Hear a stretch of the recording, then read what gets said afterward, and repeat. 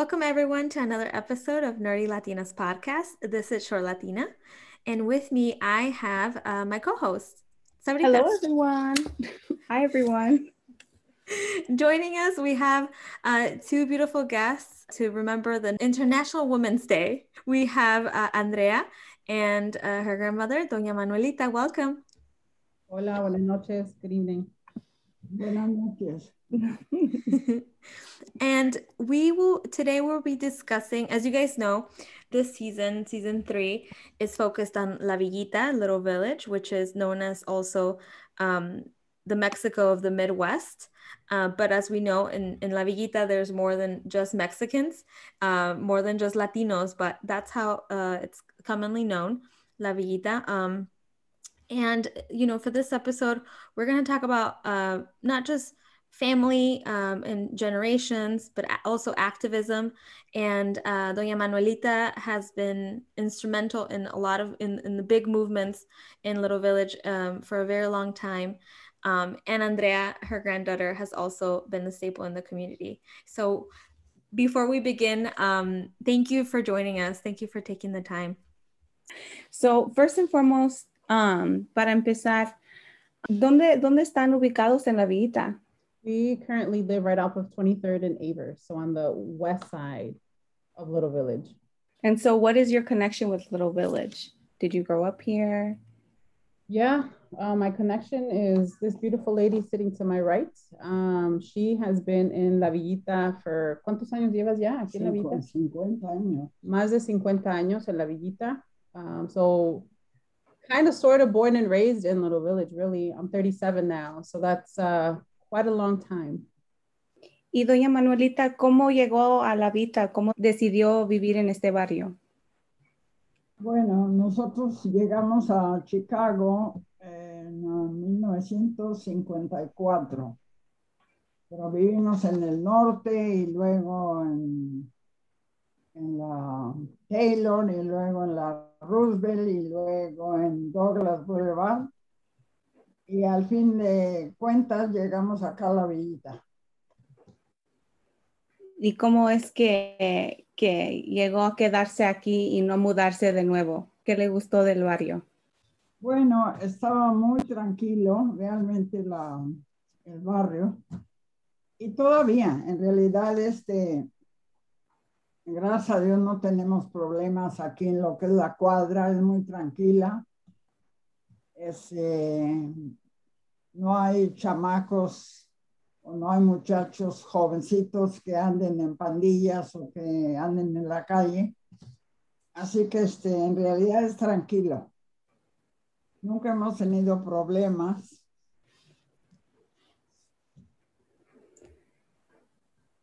Y quiero leer lo que me mandó Andrea para los que escuchan este podcast, sepan un poquito más de usted. And so this is what Andrea sent to me. Born August 8th, 1925 in Roma, Texas, mother to 9 children, grandmother to 20, and great-grandmother to 11 plus. And what does that mean? You guys explain. My sister is now expecting for October. So, now the grandbabies are having grandbabies. Congratulations. I was That's like, so exciting. low plus. Okay.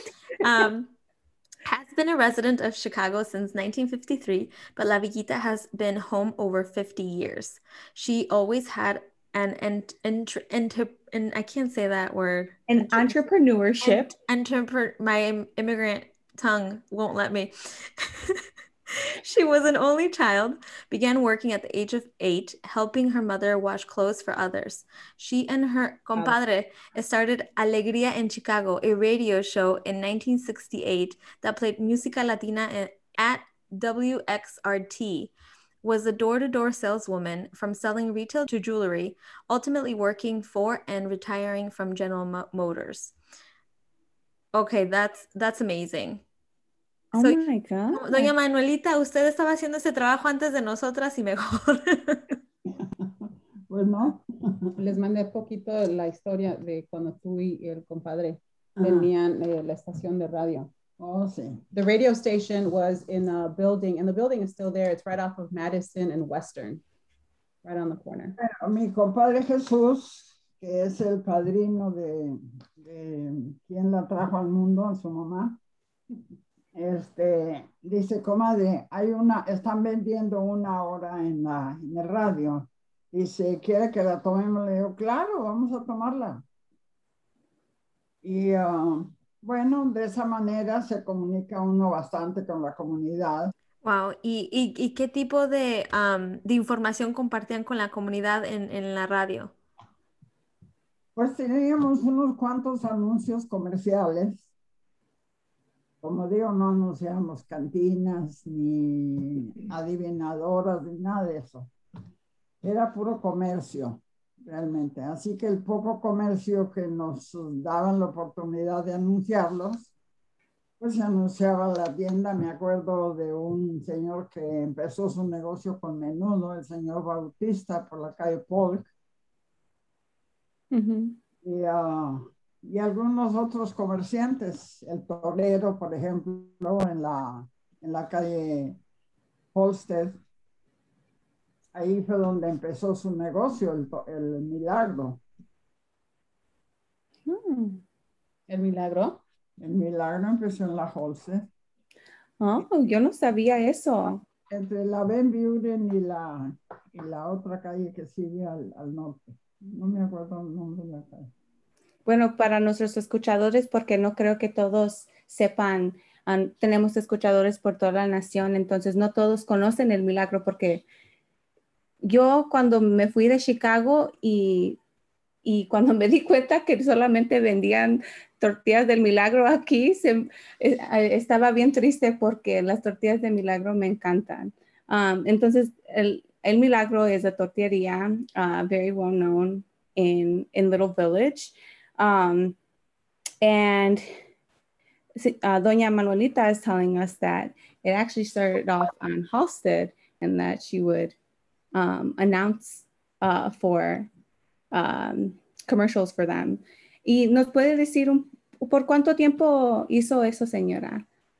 La estación de radio, ¿cuánto tiempo duró? Duró muy poco, yo creo que como unos 3 meses solamente. Y le traspasamos la hora, que era de 12 a 1 de la tarde, a unos muchachos Zúñiga. Eran varios hermanos, ellos hacían bailes cada semana en la 18 y la Ashland. Muy famosos esos muchachos. Wow, no, esto me encanta porque hay muchas cosas de la villita que yo no sé, y yo no crecí en la villita, pero Sabritas, you were born and raised in Little Village, and you don't know any of this. I don't. I mean, no. Mis papás llegaron aquí hace 25 años. Entonces, usted, doña Manuelita, o sea, tiene una historia mucho más grande de lo que me han contado mis papás. Yeah. Y bueno, and you know, I want to continue reading, porque también tenemos a Andrea, que es su nieta, y fue parte de su vida ya cuando como abuela. Y aquí en lo que me mandó Andrea, pues usted fue muy involucrada en la vida de Andrea y fue una influencia muy grande para en su liderazgo y así ha sido presidenta de su colonia Claro. Por 30 años. Pero en el 2001 usted participó en la huelga de hambre de 19 días para que construyeran la Little Village Lawndale High School, que ahora para los que no saben, es 4 high schools en una. Y Andrea y usted, doña Manolita, fueron parte de ese movimiento, ¿verdad? Antes de entrar a esa historia, que quiero ya entrar a esa historia, so bad, quiero saber, bueno, doña Manolita, por cómo se empezó a involucrar a ser escandalosa en la neighborhood, rebelde, right? Porque, I mean, you know, no quiero saber, digamos, cómo se involucró.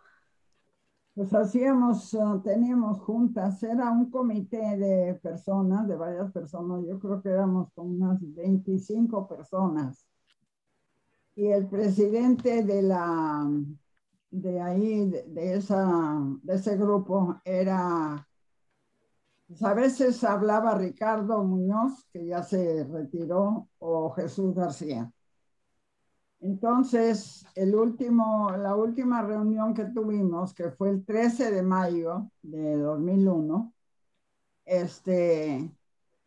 pues todos decíamos, bueno, ¿y qué vamos a hacer? ¿Y qué vamos a hacer? Pues, ¿qué vamos a hacer? Entonces digo, bueno, vámonos a huelga. Y fue, bueno, parte del grupo, mi decisión de que nos fuéramos a huelga para ver qué efecto nos iba a dar la huelga. Y afortunadamente, pues se logró. ¿Por qué decidieron una huelga de hambre? Pues bueno, el sacrificio es el que cuenta. Yo sé porque la huelga trajo consecuencias a mí, por ejemplo, yo tuve que estar viendo al médico y luego varias personas, Linda Zárate, que fue muy conocida y activa también en la comunidad, y ¿quién más? Rubén Magdaleno también era un señor mecánico, pero él tomó parte en la huelga, era padre de familia. Y, y bueno, pues decidimos y todos estábamos contentos, porque yo creo que fue una motivación muy grande para la comunidad, porque yo ya había estado envuelta en el concilio de la escuela, ¿cómo se llamaba la escuela de allá de la 18? O la Orozco. La Orozco, donde ella fue a primaria. Y yo tomaba parte en las juntas de los padres y siempre me decían, ¿cuánta gente cree que puede traer? Pues yo les hablaba historias largas para que vinieran, y los regañaba porque les decía, ¿cómo se puede usted quejar que a su hijo le va mal en la escuela si no conoce ni siquiera al maestro o la maestra? Así que se tiene que venir a la junta. Bueno, pues que yo trabajo, bueno, pues que venga su esposa. Y a veces la esposa dice, no, porque yo trabajo, bueno, pues que venga su esposo. Pero tienen que moverse porque no se pueden quejar si no toman actividad en las juntas. Ujú, ujú. Y entonces, ¿cuántos años tenías tú, Andrea? How old were you when this was going on? No, pues estaba chica, tendría 12 años, 13 años. No, durante la huelga. Cuando la huelga, pues ya fue el 2001. Le quitamos al 2001 del... le digo. I was like 16. I was on the verge. I was in my junior year of high school. Okay. Okay. And what high school were you attending, Andrea? At that time, actually, I was 17. Yeah, so I was in my junior year. At that time, I was going to Cristo Rey Jesuit High School. Okay. So I wasn't even going anywhere in the community. Yeah. And in a bit. Before we talk about your involvement, tell us a little bit about yourself, Andrea, because your grandmother had a big influence on you. I want to hear about you as well. Yeah, I mean, grandma's my heart and soul, truthfully. Punto, right? And period. Yeah, I mean, she raised me. Some of my family says that I was her second chance, and because she took custody of me when I was very young. I was born a year after her husband had passed. She's my second chance when she took custody of me. So there's a whole backstory to that. That's a whole other conversation. But it was her, right? And then just watching her, she's quite modest. And I think a lot of us as brown women in predominantly Mexican culture, and I'll speak to that because that's what I was raised in, we tend to be too modest, right? That Marianismo that comes in. And so we don't talk enough about how much we have done, how much we do all the time, right? And the expectations that are pretty consistent, and that if you air out any dirty laundry, right, the hurt and the pain, right? Like, we're not supposed to do that. And so I say that to say that she's very modest. She just sees it as, it's just something I do. But me just watching her growing up, being the loving person that she is, giving to her neighbors all the time. We live right next to train tracks. And so there's freight trains all the time, consistently. And many times I would remember these random people just walking up to the gate, and I'm just looking at her like, what are you doing? That's a stranger. But there were people that were traveling on train, right? They're coming up from the south and headed somewhere, wherever that would be. And she would go out with like, hey, hold on, let me give you some money, or here's a blanket, or here's some food. Or her neighbors, right? And to this day, if there's issues or if people have questions or they need resources, they'll ask her. And so I think that it's her, right? It's just her literally role modeling what it is to be a decent neighbor, what it is to be a kind person. People on the street. She was also a member of the Lions Club. So of course, people like cute kids. So then she would put me out there to go collect fundraising donations, right? We would do candy and stuff. So just that spirit, right, of always helping others however possible. Yeah, so it's from her. Pero ella se sentía muy contenta cuando íbamos a hacer la campaña del Club de Leones para ayudar a la gente que tiene problemas con la vista. Así que íbamos a las tiendas y yo me ponía en un lugar y ella se ponía en otro con un delantal que decía, ¿cómo decía el delantal? No me acuerdo. I don't remember. I don't know if that answers part of your question. Yeah. Okay. It does. Thank you. And okay, and so, it's 2001. Bring us back to 2001. You're 17.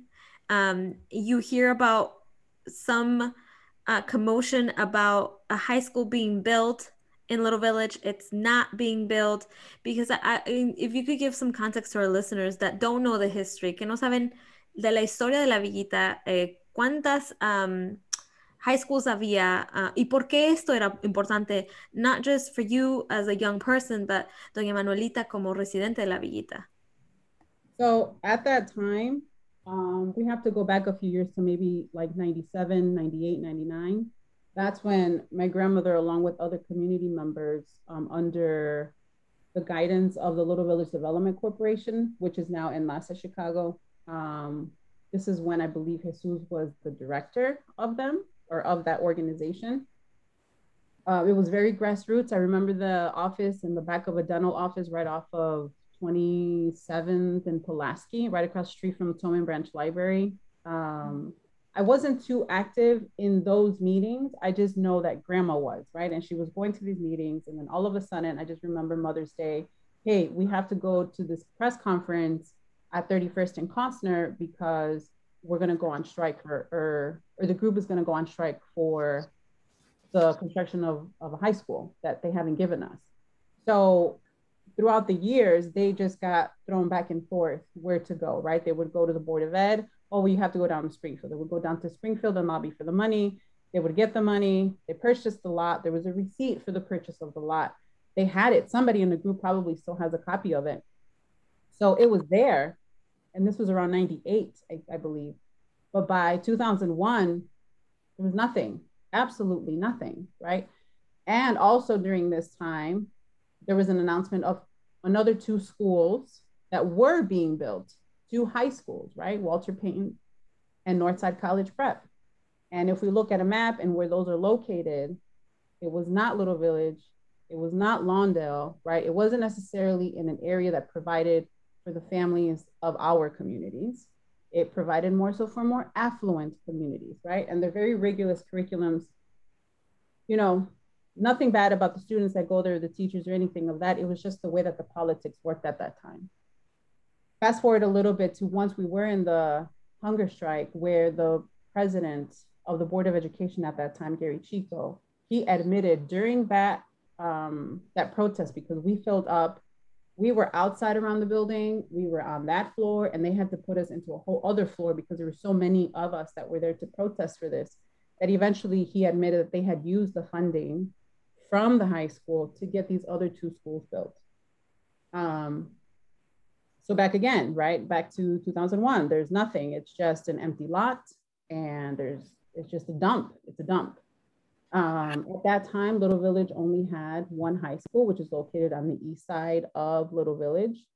And during that time, I didn't really know, right, the difference between east and west side. because I go to Cristo Rey, right? I could easily have taken the Cermak bus, but my grandmother would drive me. So I had that privilege to go to a school outside of the neighborhood, but I also had the privilege of not having to worry about crossing any type of gang lines. And I learned that really firsthand during the hunger strike, because I didn't know that, right? I didn't know that other youth like me, they only had one choice, and that choice posed quite a significant fear and threat, right, to their well-being, but also to parents. So then the question is, well, then where do you guys go? Where do they go? So you either have to go to Curie, which is not in the neighborhood, or I had a couple of friends, and actually one of our other fellow hunger strikers who's just a few months older than I am, he went to Lincoln or Trinity, I forget. The point is, and actually he went to both of those, but the point is, he had to go way outside of the neighborhood to get an education where it was safe enough and with quality. So that really hit home for me, that another person my age, another young person in the neighborhood wanted to further their education, but they were afraid of crossing a line. And at that time also, we had maybe about 12 grammar schools. You know, at that time, we had a higher population than we do now. Around then, we maybe had 100,000 plus residents in Little Village. Little Village is very small. We're very densely populated. Now we're kind of around the 90s, give or take. Still densely populated, right? Yeah, I would never tell. So where did the children go of the grammar schools? Like, where would they graduate off to? So that was the initial part of why this kind of stirred up, and the fact that the Board of Education in Chicago Public Schools kept ignoring the call, and they kept bouncing us back and forth. That really pushed the group to make that decision to go on this hunger strike. And I remember Mother's Day, we had just come from lunch, and I still remember what I ate. It was delicious. I can still savor the fresh bread, right? Like I could savor this, and I see my family, grandma, right? We were celebrating. And then we go to this thing, and then I'm like, you know, we come home after the press conference, we go make noise. I got people, the youth group from Epiphany Parish, I believe on 25th and Keeler, to come out. Like I was just trying to gather more youth, right? Just youth. So we did, and we had noise. I don't know what we did to make more noise. People were honking the horn. For a long time, we were just crazy people. But after we came back, you know, I guess I was so motivated and inspired. I'm like, Grandma, we have to join. We have to do this. And she was like, no, like we were there to support. And I was like, what do you mean? Like, we have to do this. Like, didn't you just see that? Like, right. Like I was so pumped up. So we decided, right. Once we got home, we decided that we would join. And I also remember having family, one of my uncles in particular, out of concern for our well-being and our health. He was like, schools can be built. He was like, but I can't replace you and your grandmother. Like he was just really worried. And in balas, decías, esas viejas están locas. Oh, yeah. The CEO. Quieren la escuela, pues vayan a Springfield. Fuimos a Springfield como 3 veces. Yeah. Y nos decía, el dinero es en Chicago. Aquí no es el dinero para la escuela. No, go ahead, Sabritas. I was going to tie this kind of back to right now, present day. There was just a hunger strike recently against General Iron and getting the mayor's attention here in Chicago. I know with specifically with the permit to General Iron and how they're moving it to the east side of Chicago. Andrea, y usted también, doña Manuelita, si puede decir, si ustedes ven unas similitudes entre lo que pasó antes. Sé que es una situación diferente, pero tenemos, las mismas partes que están jugando. ¿Cuál es su opinión de lo que está pasando ahorita y ven algunas similitudes de lo que ustedes estuvieron, cuando ustedes estuvieron batallando con la ciudad y con el estado? Y antes de que contesten, perdón. Los problemas con el gobierno siguen. Yo les decía, la villita da más dinero que la Michigan Avenue, porque había bastantes habitantes, se ha ido mucha gente, pero la villita daba bastante dinero porque había más residentes, pero se han ido varias familias de aquí. What were you going to say, Han? No, I was gonna say that we're gonna take a break.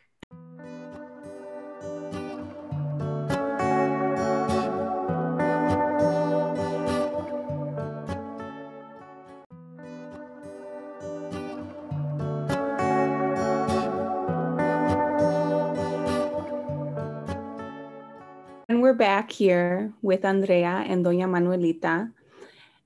We've been talking about their lives growing up in Little Village and specifically about their involvement within the community and how a hunger strike is recently happened in Chicago. And I was asking about similarities between what you see now from what you experienced back then.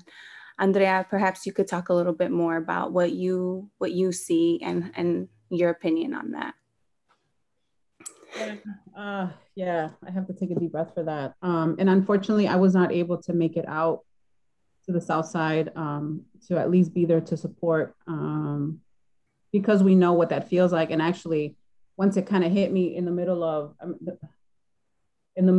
their protest, this was like maybe like 4 days ago, I started tearing up because I remember what it was like for us to have done that, and getting teary-eyed now.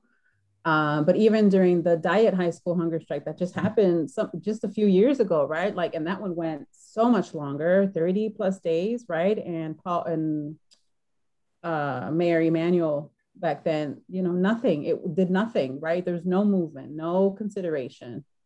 And they didn't win either, right? They didn't get the full-on desire that they wanted to maintain the school as they wanted it to be. So, and it happens, right, along in all of our history books. Well, if we read them, right, if they're exposed to us, because they don't even read those to us in class, because then if we get angry, then, you know, nobody wants angry brown and Black people. That's a hot mess. We just saw what happened last summer. They don't want that, and that is the power, right? That is the power of anger and hurt and pain. And so the same thing now again, right? Like, how convenient. You just move from like a beautiful place, Lincoln Yard area, and then you just want to decide to dump this factory on the south side of Chicago where it's predominantly Black and brown folk, where their income is quite significantly lower than the people that are going to reside in the development that they want at Lincoln Yards. Like, it's just ridiculous, right? It's ridiculous. Even when Hilco, when we had the issue, we still have the issue with Hilco, and that never got really resolved. They just kind of like, oops, we're sorry, here's a scholarship. Oh, let me wash your cars. What? Like, really?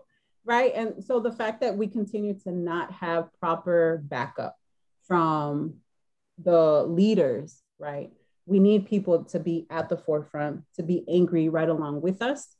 I get it. They get paid to do a certain job and they could also get fired, but we could also fire them because we don't have to vote for you next year, and we can cause enough ruckus for you not to want to come back. But many times, you know, and then this pandemic just exacerbates the ability and the energy for families to really fight back, right? There was a quote I read a long time ago, right, where the tyrant keeps their people so busy that they're too tired to rebel, right? And that's not the official quote, but in a nutshell, right? And so myself as a single parent with 2 kids, one doing e-learning, one in childcare, I am blessed to have a job that I can do from home. But so many of the families that I get to serve, they don't get that. They're fired, right? They're not even laid off, they're just fired, or they have to quit because they don't have that. With the concern of, how do I feed my kids? How do I pay rent next week or next month or the last 3 months, right? When you have all of this happening, how do people have enough energy to fight back? And so it's the same thing. It's the same thing. I feel that during the hunger strike for the Little Village High School, we lucked out because we were in person and we had a lot of gusto and we had a lot of vigor and we had a lot of organizations from across the city and people from across the country that came to visit us and support us. We had the backing, we did have the backing of political officials, as minute as it could have been or as major as it was. It doesn't matter. The point is that I know that they were there because I saw them there. And we had that, right? Like, we had the backing, we had people power, we had all shades present. We had the Catholic Church, like we had Christian churches, like we had people there. We had Aztec dancers, we had overnight vigils, we had people come in to play the guitar at night. we were camped in a position, and we were physically there. Dyett High School did not have that. I don't know what the setup was for our friends out on the South side. I don't know, but we were able to do that. And I think that was really also elemental for us to have gotten as much traction and as much coverage as we did at that time. And also the fact that we had such young people, myself at the time, technically I was the youngest. And then to have my grandmother, right? Who was, how old were you? You were like in your 70s? She was in her 70s. 76. Yeah, she was 76 during that time. Yeah, so you have this huge, right? And then I always want to clarify the misconception that it was mothers on Mother's Day. It wasn't just mothers. My grandmother, I was not a mother, right? We had a few other youth that were not mothers or fathers. They were youth. And then we had a couple of families that did have children that could have potentially gone to that high school, but they didn't. And actually, just a little cherry on top, my son is a freshman at the School of Social Justice at the Little Village Londo High School this year. So that's pretty awesome for me. I get about that because it's just like a beautiful full circle for us. And now I'm at the they kind of sort of nominated me to be the chairperson for the ALSC, the local school council there at Sojo. So I'm excited to be there. That's awesome. Congratulations. Yeah, thank you. It's work. And that too, right? Just like the constant threat of potentially losing local school councils, meaning losing community input, parent input, and community voice is a huge matter. Chicago, fortunately, still has that as a pretty strong arm in Chicago public schools.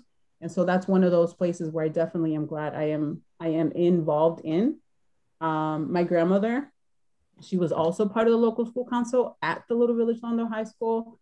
And then she would just kind of share stories with me and stuff. This is when, my children were smaller. So I really didn't partake, but now I'm there and I want to keep being there. Mm-hmm. Sorry, I go off on tangents here, but no, this is great.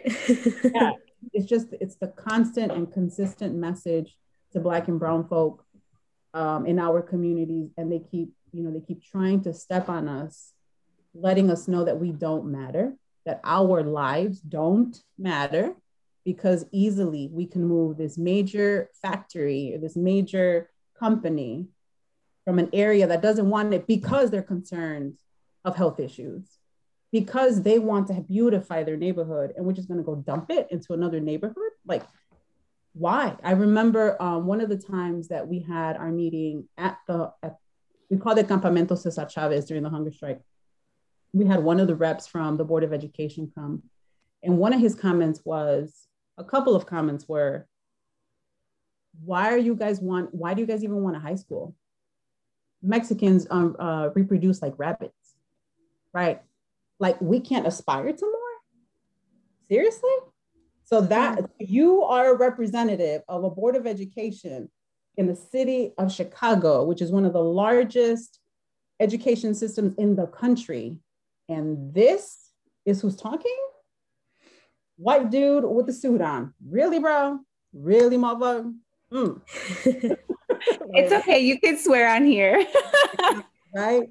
And I still remember Paul Vallis's face, right? ¿Quién era? ¿Cómo se llamaba? I don't remember that guy. I just remember threatening him. Edit that out, please. Please edit that out. I could get in trouble. Or maybe not. I have no idea. It was like a meeting where I almost jumped they have like this little wall, right, where they sit there and everybody sits here. Yeah. Jumped it to go say something. Yeah. It's sad because we continue to hear that rhetoric now. It has not changed. Yeah. That's incredible. La misma gente se pone en contra porque hasta nos quemaron un lugar que se hizo para poner música. Yeah, we had the Carpenters Union come out to build a stage for us. And I remember we hosted, it was super cold, Jesus. This was May to June. It was cold. It was like weather. Yeah, super Chicago, right? Like super, just crazy. But there was one night, like this was towards the end of the 19 days. We were all just tired. It was cold.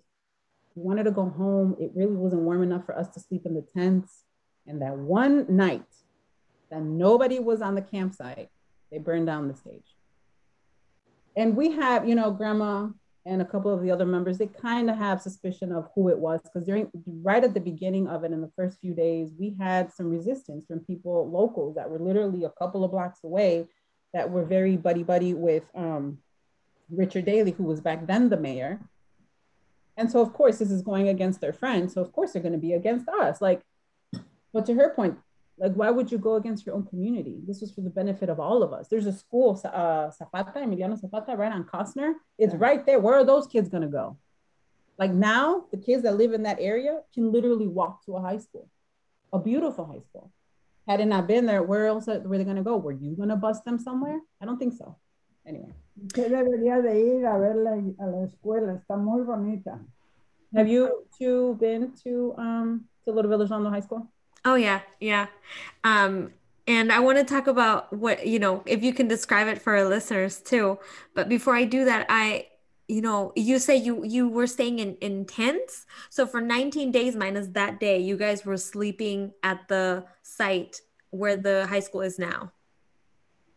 Yeah, we so again, we called it Campamento Cesar Chavez, or Camp Cesar Chavez.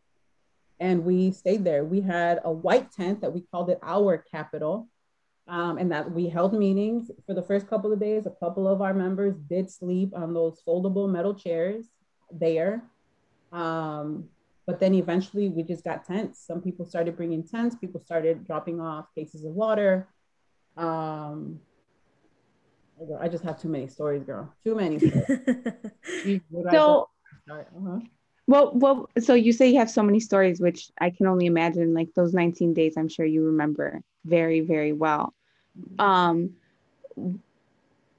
What day stood out to you the most and why? Que si hay algún día durante la huelga que se te viene más a la mente de cualquier otro. Algún momento. I have one for sure. Pues realmente todos los días eran importantes, porque nos reuníamos en la tarde para discutir las actividades del día.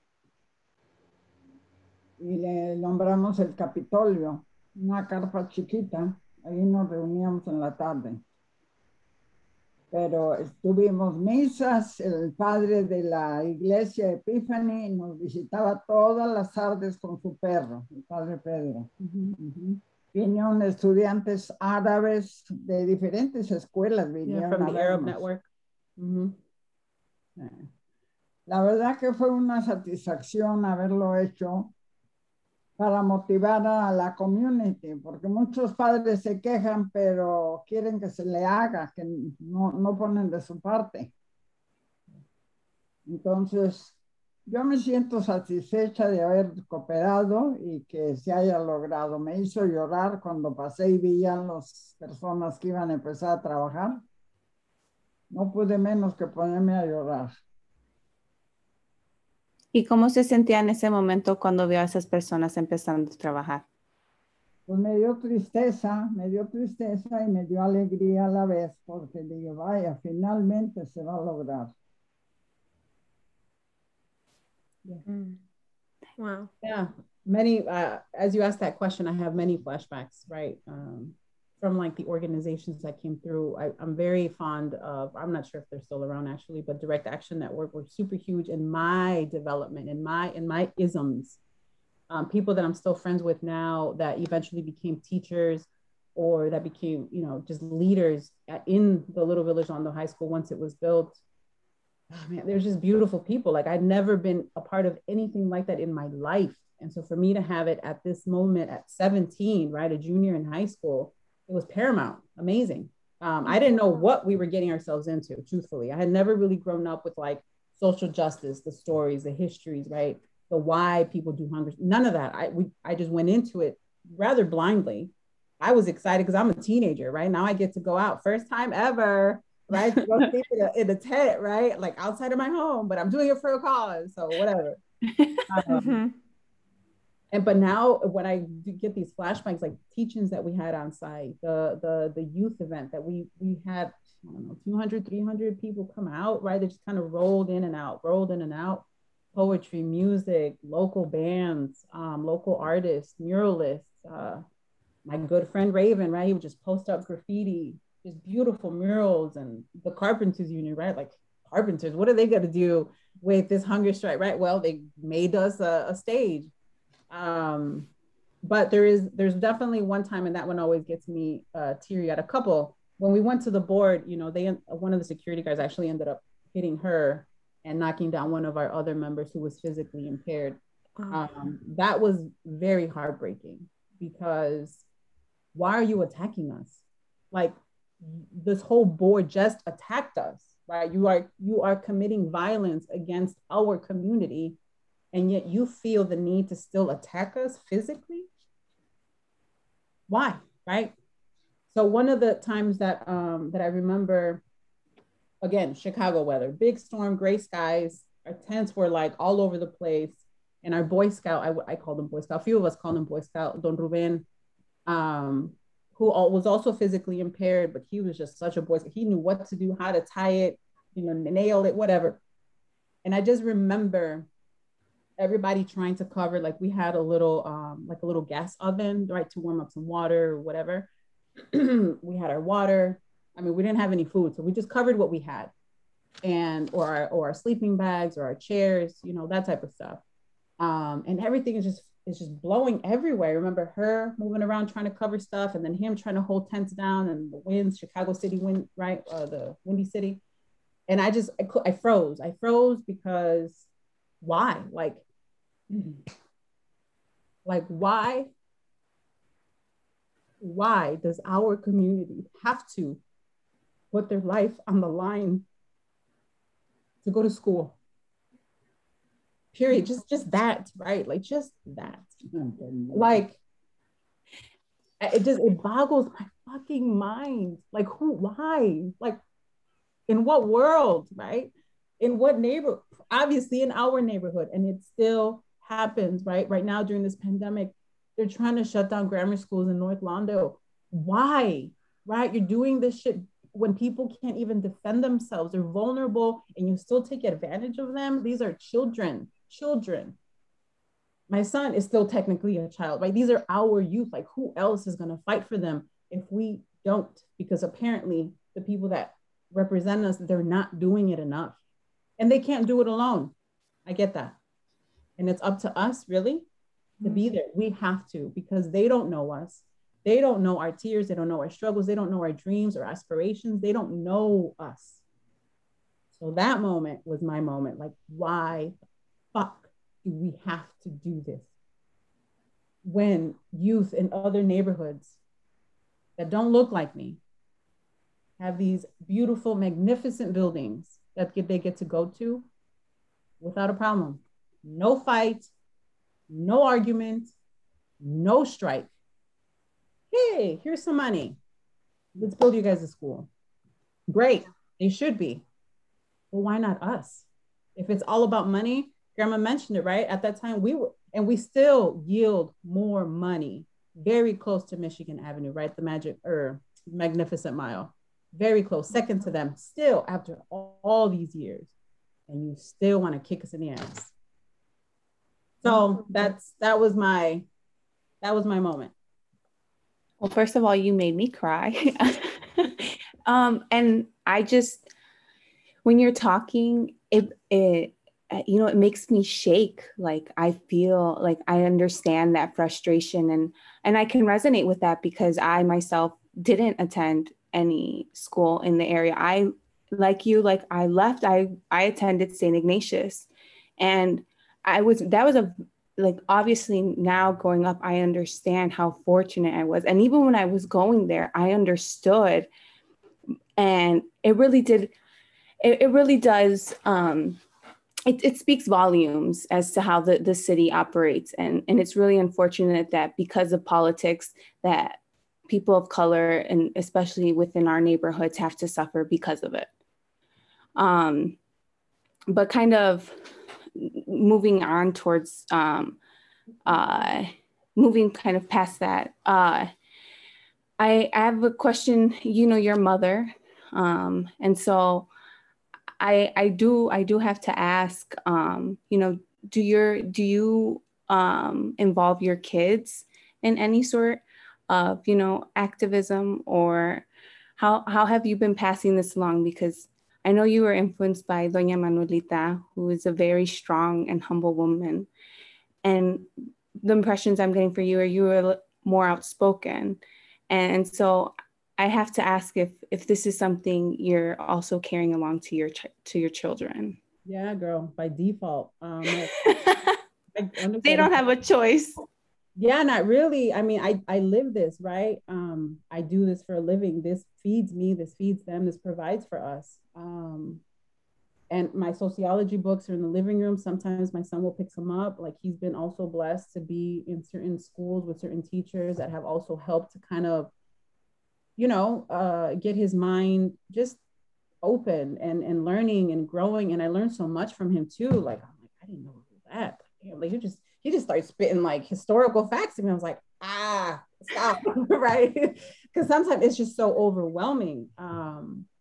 Something that's very near and dear to him right now is very much the indigenous movement, right? Our indigenous brothers and sisters, just the missing women, like, it's just the amount of violence against them, our ancestors, our relatives, really.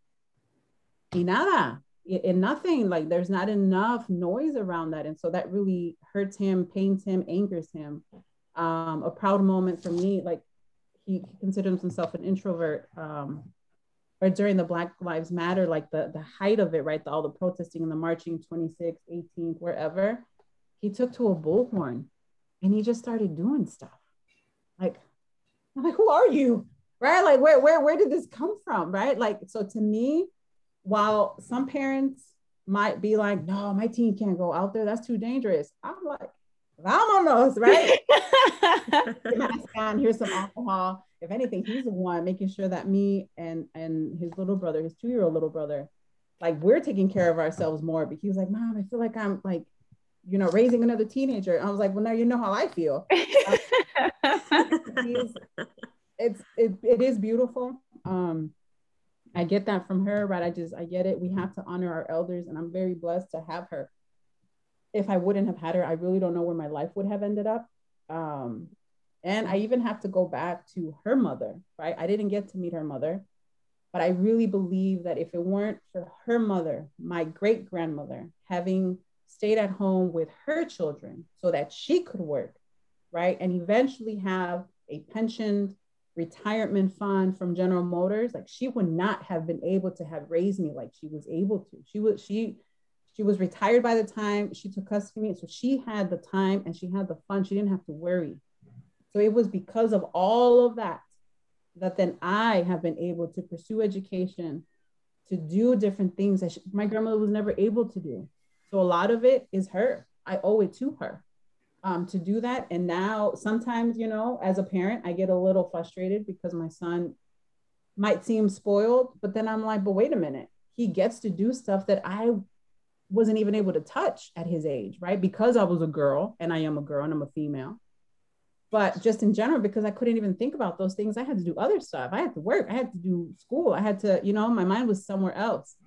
So I'm grateful, right? Today, in International Women's Day, like, I'm grateful. My God, I owe her everything. But I also owe it to her mom, my great-grandmother, for having kind of set that tone. Who nobody would have ever known that this would have been my story. Or that, I don't know what my son's next chapter is going to be. He loves music, and he's a creative person, and who knows where he'll be, right? What mic he's going to pick up later on. But yeah, just passing it on. And the fact that he gets to go to our high school is awesome. Yeah.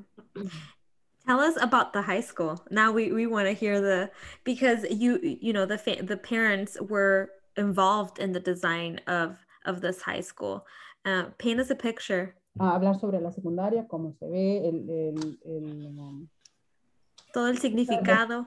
Los arquitectos, cómo incluyeron a la comunidad. Bueno, tuvimos muy bonita relación con los arquitectos que estuvieron trabajando ahí y hicieron algo que ninguna escuela lo tiene. Tiene un tubo, cono. Es un cono, más bien, que tiene un diámetro. Yo tengo la carta que me dio el ingeniero, pero está muy bonita la escuela. Me gustaría que se diera una vueltecita y viera. Muy bonita. So the high school And I'm also very proud of it because, I mean, this wasn't my idea necessarily, right? This is a collective. The high school is a collective effort. The hunger strikers were a huge phase of that for sure. But the people that came before that got the data, the information, right? There was a survey that Don Tomas, who was back then, he was an organizer that worked for Little Village Development Corporation. It was his inquiry of what does the community want? What do you guys prefer? And they were debating between opening up like some type of a marketplace right off of 26th and Costner. Nothing happened because what the survey said, the data said, is that people wanted a school. They wanted a high school. And so that's what they went with, right? And so from that, right, from just asking a question, and I do carry that now with my work, is I feel that it is very disrespectful when people come, whether you live in it or not, doesn't matter, but you have a project, you work for a nonprofit, or you're trying to do something, you don't just go impose your agenda, you ask, right? That is respectful. You ask people for their input. What do you want? What do you need? What do you think? How do we get there, right? You include them in the solution process. I don't like this savior complex, not my MO. I actually dislike it. I hate it.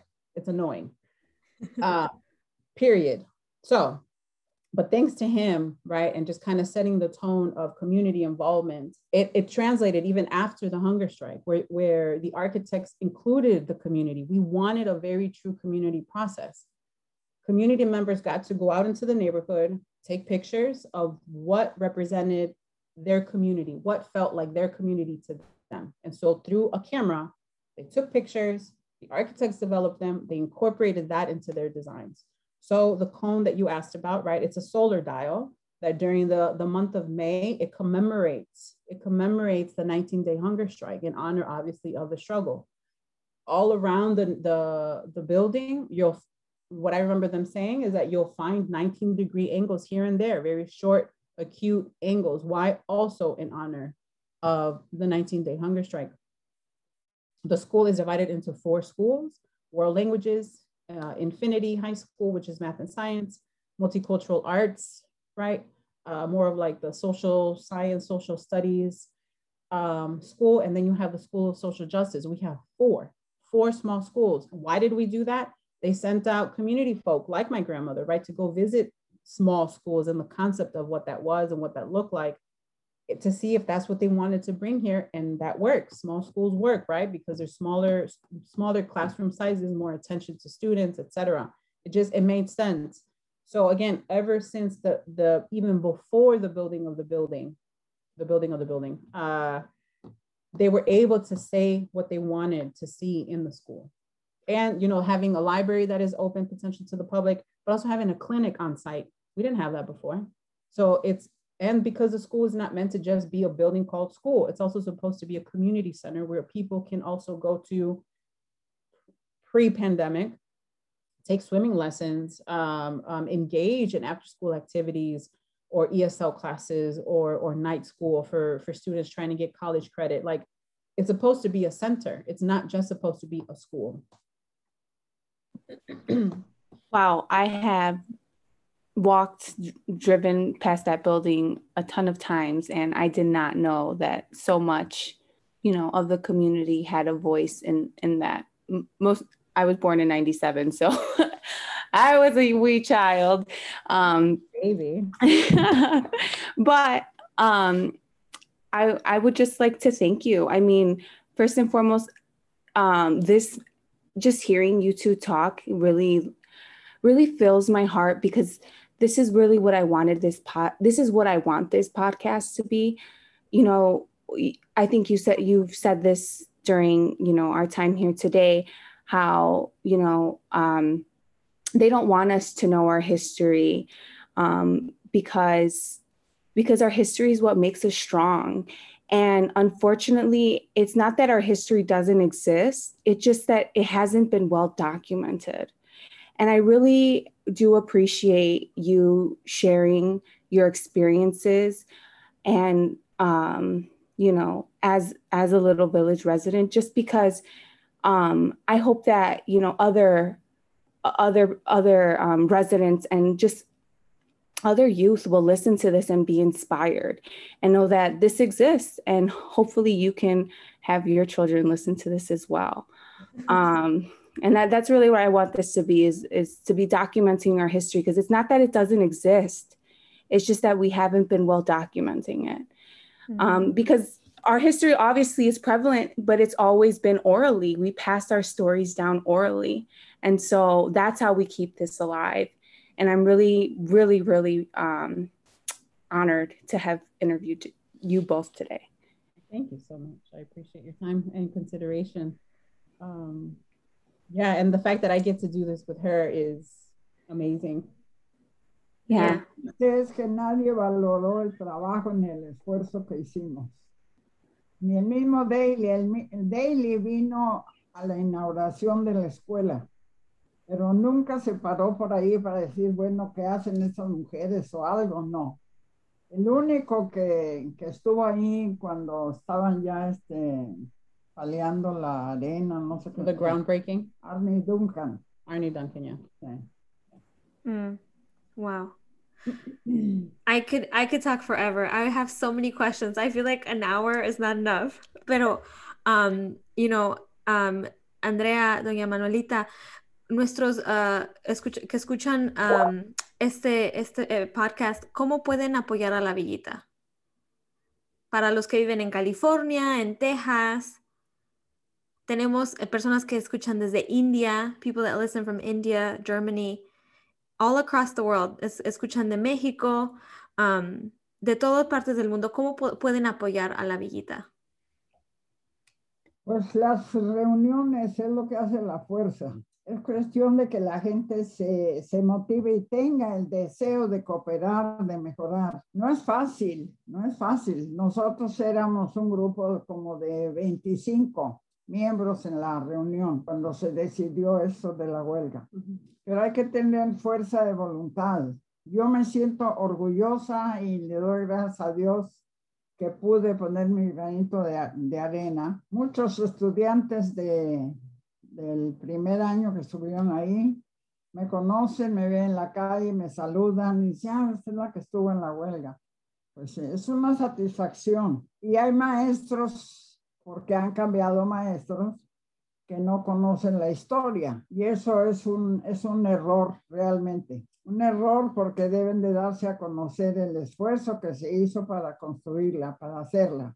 Y lo que tiene, porque es una escuela moderna, que tiene todo, tiene una sala grandísima de computadoras, tiene una librería grande, tiene la clínica, y como dijo Andrea, son 4 escuelas, 350 estudiantes en cada escuela. Wow. No es cualquier cosa. Yeah. Tenemos buenos maestros. Sí ha habido cambio de maestros, pero sí da tristeza que la gente no se motive para mejorar, o sea que siempre dicen, no, pues a ver quién lo hace, o habrá quien lo haga, pero no toman iniciativa ninguna. Así que, pues, ¿qué se puede hacer? Yeah. Entonces, compartir este podcast para inspirar a otros. Yeah, for sure. Share the story, talk about the story. The other thing is Little Village is not all the gang ridden, and it's not the wild, wild west here. Things happen, yes, they do happen, but it's a very small percentage. Yes, it impacts a lot of our youth. My son, a young man was just shot about a week, just about within this last week, but from Little Village in Gage Park, and it was the stupidest reason, but that impacts my son. He's a skateboarder, right? Just to go to Petrovsky Park to go skateboard at the skate park that you fought for, right? But it's talking about that. There's a lot of grit here. One of your questions was around describe Little Village in one word. It's grit. We're far past resilience. We're at grit. We make things happen. Our resilience has taken us so far that now our youth get to continue that, to take the torch and make it go, blow, burn, whatever it has to do, right? But it's grit. And we get it because of stories like this. We get it because we share a taco or a taquito with the neighbor. Like, we look out for each other. You're supposed to do. That is how humanity works. That's how our ancestors made it this far, is by making and building community. And that, if there is anything, that is what we have to do. Virtual reality, right? You build relationships, even if it's through a lens. do that. Share each other's story. Don't choose for other people. Honor their story, because that is their story. Take from that. Everybody has a toolbox. It looks different for everybody, but we're not here to save anybody, but we are here to build community so that we can build together.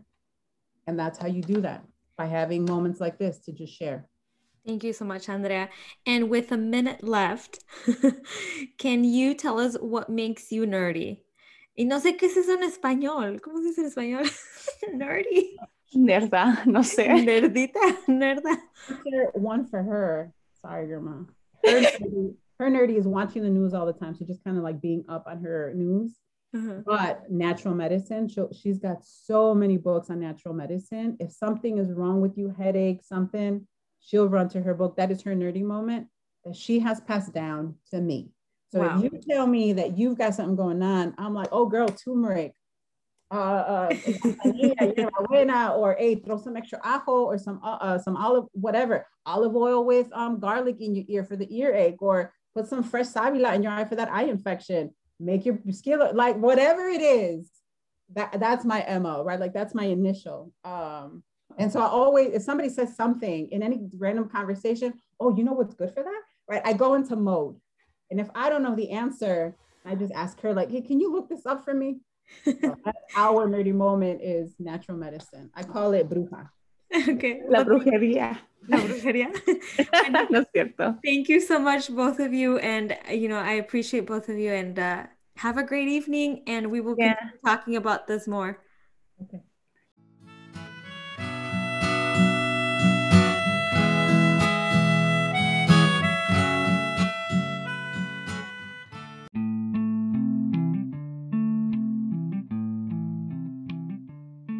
We hope you enjoyed this episode of Nerdy Latinas podcast. Please share us, review us, and send us a voice message. We'd love to hear from you. We'd also like to thank our guests and Madera Once for allowing us to use their beautiful music for this episode. Please join us in the next episode of Nerdy Latinas podcast.